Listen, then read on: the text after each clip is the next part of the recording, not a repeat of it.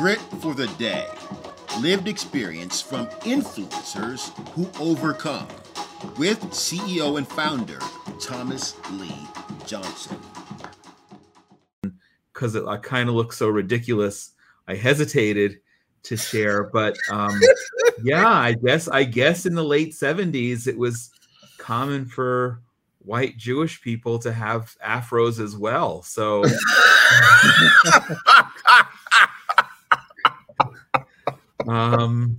so with no shame. I understand you even had a pick. Is that right? I had a pick, and sometimes I thought it was cool, and I would stick it in the back of my hair so it would. That's how that. And I remember my mother sending me for. There was a salon where she would send me to get my hair cut. And what did I know? I was 11, 12 years old. But she spent a lot of money for that, and I'm trying to think retroactively why. I don't know. Why couldn't I just get a normal hair? I do have very curly hair. Now it's short, right. But it is very curly. So that was normal. And I suppose that was natural. But yeah, so I don't know. I've been a hairy person from one of my bar mitzvah presents was an electric razor. I've been shaving since I'm 12. So for 45 years. So I was and remain hairy, and now the hair is darker, lighter, and a little bit less of it in places where it used to be, and a little bit more of it in places where it didn't used to be. And I am a proud recovering Afro something wearer. Hey, it's good to see you. Welcome to Grit for the Day podcast. I am CEO and founder of AgileImmersive.com, Thomas Lee Johnson. AgileImmersive.com is a transformation strategy firm where we help organizations transform into higher performing versions of themselves.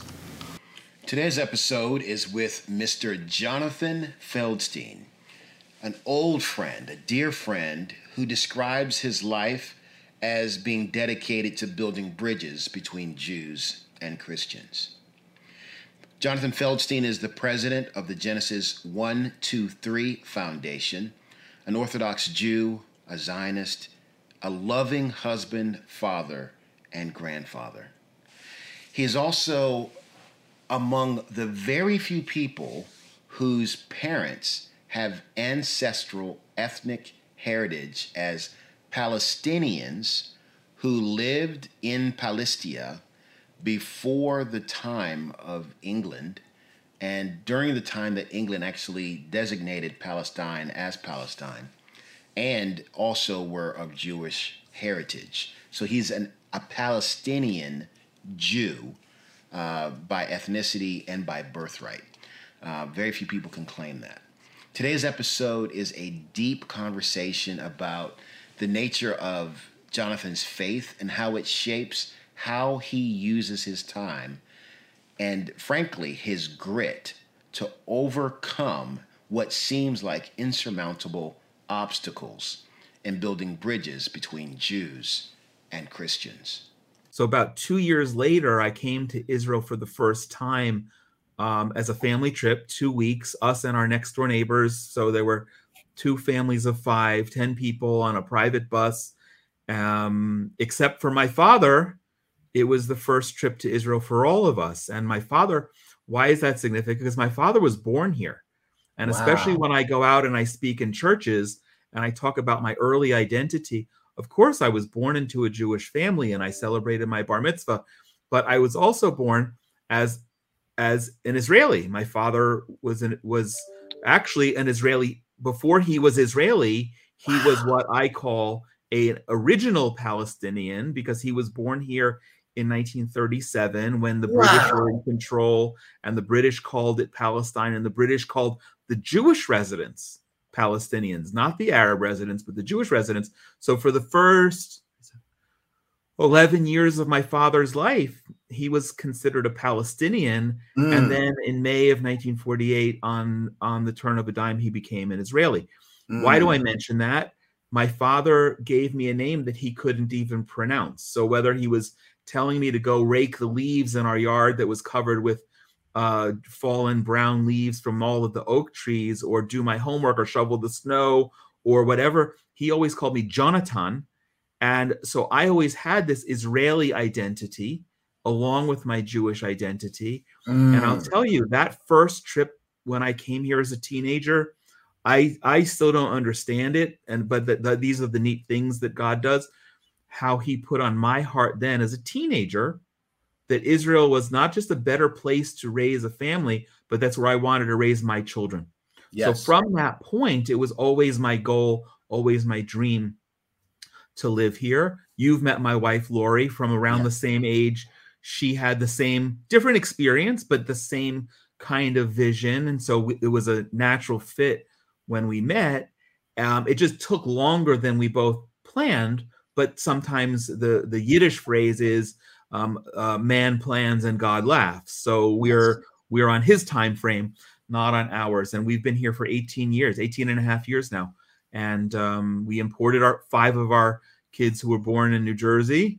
And we had a 6th child born here in Israel. And I'll tell you, it has been the fulfillment of that vision that I had as a teenager. It is a much better place to raise kids.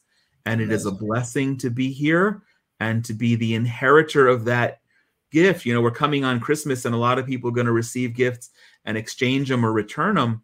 Well, God gave Abraham a gift and said, this is your land. I'm going to give you this land, and it's going to be for your descendants, and we're his descendants. And it's too precious a gift not to want to receive and be part of. Absolutely. Absolutely. It's an amazing stream of both inheritance. It sounds like identity. Yeah. Like family ties. Yeah. And an actual citizenship. I mean, that's just, those are things about you I didn't know. So you just, but having been here, you know the feeling, even if you're not Jewish, right? A lot of Christians especially come here and feel like they're home, just being here. So all the more so for me as a Jew and the son of an Israeli, and then visiting his home and meeting his childhood best friend, and I guess I can say this, you know, when I met his childhood best friend's children, we spoke in broken Hebrew and English back and forth and taught each other curse words in different languages as teenage boys would do. Some people endure adversity to accomplish a vision.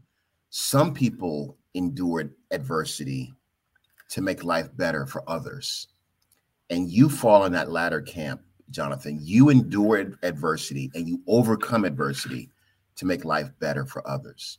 What brought the plight of Jews in the Soviet Union to your attention, and why did you choose to do something about it?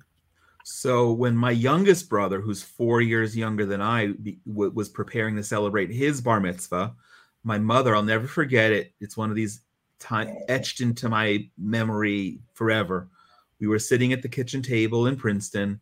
My mother read a magazine article about Jews in the Soviet Union. So he was 13. I was about 17 at the time. That's actually interesting. That's the age my father was when he left Israel and went to America. Different. It's a tangent.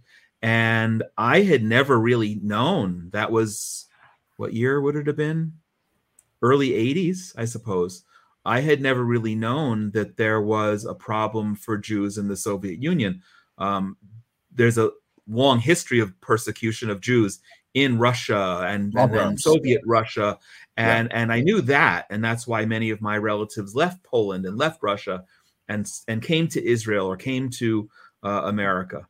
Right. But when my mother read this article, it opened my eyes to something that I had never understood. We knew the Holocaust happened, but it was hard to imagine that Jews were being persecuted then still in the Soviet Union in the 1970s and 1980s. And of course, it was going on for decades. And I felt cheated. Where there was a thing that was very common in the day where young girls, boys and girls, would twin their bar and bat mitzvah with a Jewish boy or girl in the Soviet Union, and so that there would be a virtual celebration. You know, before we could do it like this, where you could see each other online, but there would be a virtual celebration, and we would always have that awareness that we're a big people all around the world, throughout the diaspora. Yes. And I felt, goodness, how come I wasn't given this opportunity? And so what I did was I adopted a family on my own, a Jewish family in Moscow. On your own. On my own. I decided if I wasn't given an opportunity 4 years earlier for my bar mitzvah, that I could still, and had the obligation to do something. And I started writing letters to the family, and discovered that they had a daughter 2 years my junior. So, and they had reasonably good English at the time. And we basically became pen pals, but my agenda all along was to get them out. I wasn't writing letters for the sake of writing letters. My objective was to get them out. And I didn't really know how I was going to do it, but that was the goal. That was the commitment. Years later, when I had my 5 of my 15 minutes of fame as Person of the Week on ABC News. Did you know about that? You sent me the video. Okay. Yeah. Right. Yeah. So during that period, that was the culmination of getting the family out. But I had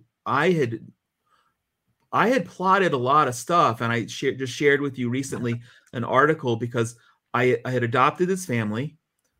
That was probably like 82. And by 1985, I made my first trip to the Soviet Union to visit them. Now, I was 20 years old on my own in the Soviet Union. And I wish my parents were alive now to have the conversation. I don't know what they were doing letting me go to the Soviet Union by myself as a 20, right?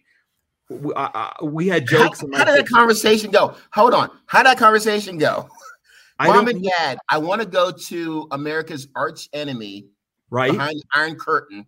Go ahead. No internet, no cell phone, no WhatsApp, no way of. I'm just going to go for 10, 12 days, and I'm going to do things that the Soviets will consider illegal, and for which I could get arrested and sent to prison. I on the plane to Moscow, I drew postcards on index cards, and I drew, you could picture it, bricks of a wall and bars in a window, and I would caption the picture, the view from my room, because I was sure that I was going to be arrested. I was sure that I was going to get in trouble.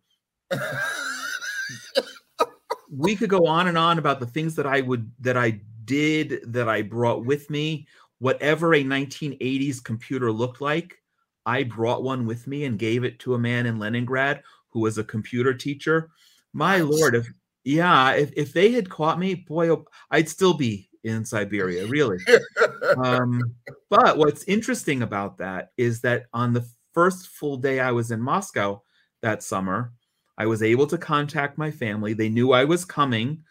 By the way, we always had to write and occasionally phone calls, very surreptitiously, because you couldn't speak about things overtly because everything was being monitored by the KGB. Of course. So I went to their apartment. I met the father, Victor, and my pen pal, his oldest daughter, Katya, who went by Kate. And half an hour into our very first visit, I proposed marriage. And you didn't read that part? Okay. I was going to marry her as a fictitious marriage, which is illegal in America, and a severe penalty that I researched. It's to get her U.S. citizenship. This was my agenda. I was going to get her out and then use her as the anchor to get the rest of her family out.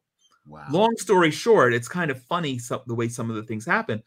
I don't know what I was thinking then either, to be honest. It was crazy.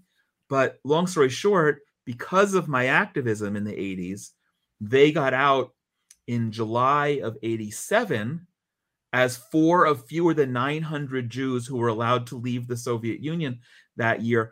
Fortunately, before my second trip to the Soviet Union, where I was going to begin the process of a Soviet civil marriage in order to do this. And at that point, I knew I was coming against Soviet law and American law. Wow. Wow. Yeah, so I have my fun.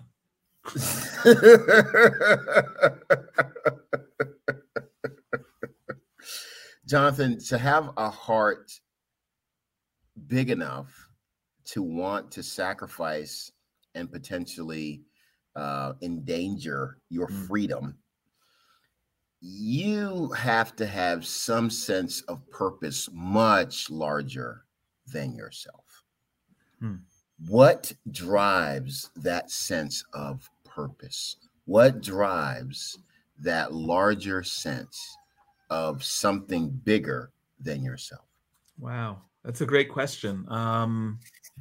It has to be our history. It has to be the fourth, how many years are we? 4,000 years of Jewish history, going from Abraham, and knowing that I'm a part of it, and not just knowing, but being privileged. I didn't grow up in a religious home, so my becoming Orthodox, the observance, the way I do, and the beliefs that I've adopted, Christians would refer to it as being born again, though I was born into a Jewish home.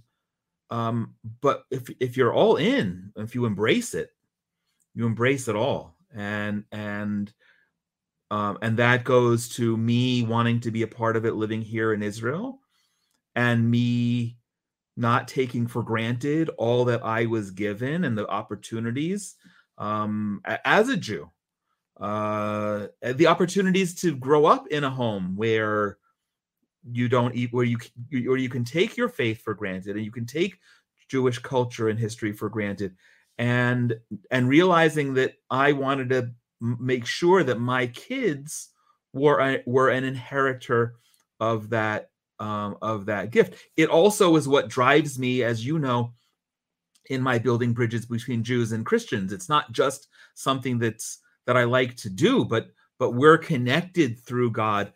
And even if we disagree on certain major theological things, I can live with that very comfortably, but we have so much more in common, and the foundation. So really, and it's part of that. And I was explaining to somebody the other day how me interfacing and building bridges with Christians through the Genesis 1-2-3 Foundation makes me a better Jew, because I'm on the spotlight is on me to really represent what that is, and do so with integrity, and do so with sincerity. So I think that's the safest answer, because I honestly, I don't know what else would drive me to do what I have done or what I am doing if it weren't for that understanding of my being maybe the little tail end of a comma in all of the pages of Jewish history over thousands of years. Frictionless enterprise is my invention. It came to evolve as I worked one-on-one with presidents and CEOs of Fortune 500 companies. One such company, the leader of a financial services company headquartered in Wisconsin, came to me and said he had serious constraints and let's say broken relationships on his leadership team. Through a course of assessment using Frictionless Enterprise, we identified the awareness, purpose, orientation, goal, and cadence of his leadership team. And through that assessment, we were able to diagnose, find the challenges, and actually give them a fix-it plan, which is being implemented at this very moment to great success. Frictionless Enterprise works. It's a transformation strategy that sticks and helps you become steadfast in transforming to ever greater and higher performing enterprise. Go to agileimmersive.com to learn more.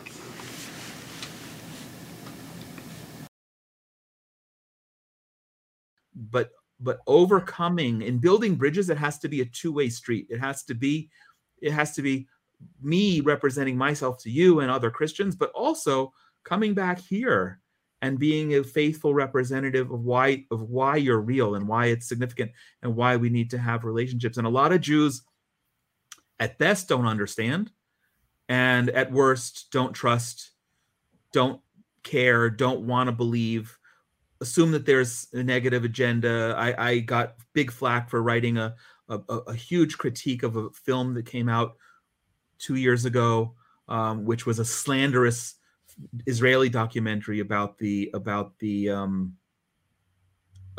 reason why Christians support Israel. It was horrible, and I went all in to do that. That's one challenge, and I've lost friends as a result. And we're talking about my kids. I got one married and 5 yet to be married, and I'm sure that one of my kids, one day is going to bring home a prospective spouse who won't be so comfortable with what I do because they don't have a global view on Christians and Christianity, and that I know I'm setting myself up for uncomfortable moments, and I've lost quote unquote friends. The other challenge is in my professional career, working with nonprofits, which I coined this phrase several years ago, which are very happy to objectify Christians as a faith-based ATM, simply to get money out, right? Faith-based ATM. Faith-based ATM. And simply to get money out. And how does an ATM work? You punch in a 4-digit number. You slip your card in, you punch in a PIN number, and you take out your cash. And that's certainly not a relationship. Not a relationship I would ever want to be involved in even if you had that. And so I work for a couple of organizations. One of them, when you and I met years ago, all they wanted was for me to raise money. And that's how my success was measured. And if I didn't raise enough money, I wasn't succeeding. And there was no integrity involved. There was no understanding of the need to build relationships.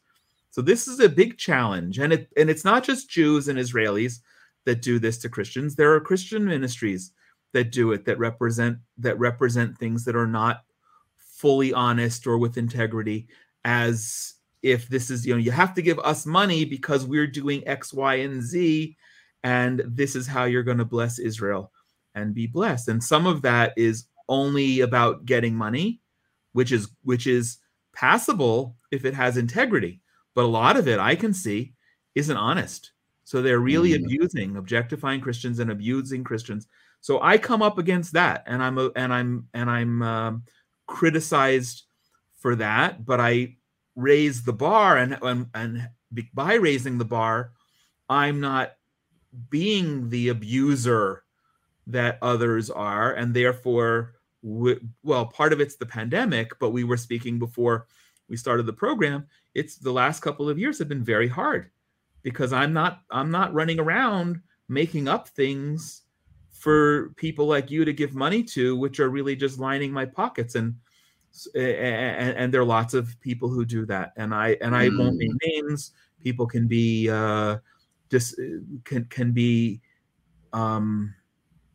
do their own investigation and learn. But by raising the bar, there's a lot less opportunity just to be that guy who's punching in 4-digit numbers and receiving cash in all directions. Gotcha. There's something about your choices that really feels gritty. Grit for the Day is a podcast about influencers who overcome adversity. And I would say, Jonathan Feldstein, you are an influencer who overcomes adversity to drive up the integrity, the relational unity between Jews and Christians in a way that is long-standing and has a longer global view in mind. That's rare grit, my friend. That's rare. Today's episode with Jonathan Feldstein, we learn about rare grit. Rare grit is selfless, even to the point of sacrifice. Sacrifice of friendships, sacrifice of comfort. This is all possible because there's a vision for legacy. There's a vision for a bigger coalition. And there's something really rare and really precious about building that kind of rare grit, using Jonathan Feldstein's recommendation of integrity and forthrightness. And what's really impressive is with integrity and forthrightness, there also comes a protectiveness of precious relationships, so that there's always looking out for the greater interest of friends and seeing people who don't even necessarily share your faith as potential friends. Here's to you, my friend. I hope you find your grit to endure and overcome today.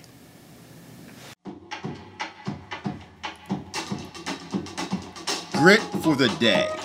Lived experience from influencers who overcome, with CEO and founder Thomas Lee Johnson.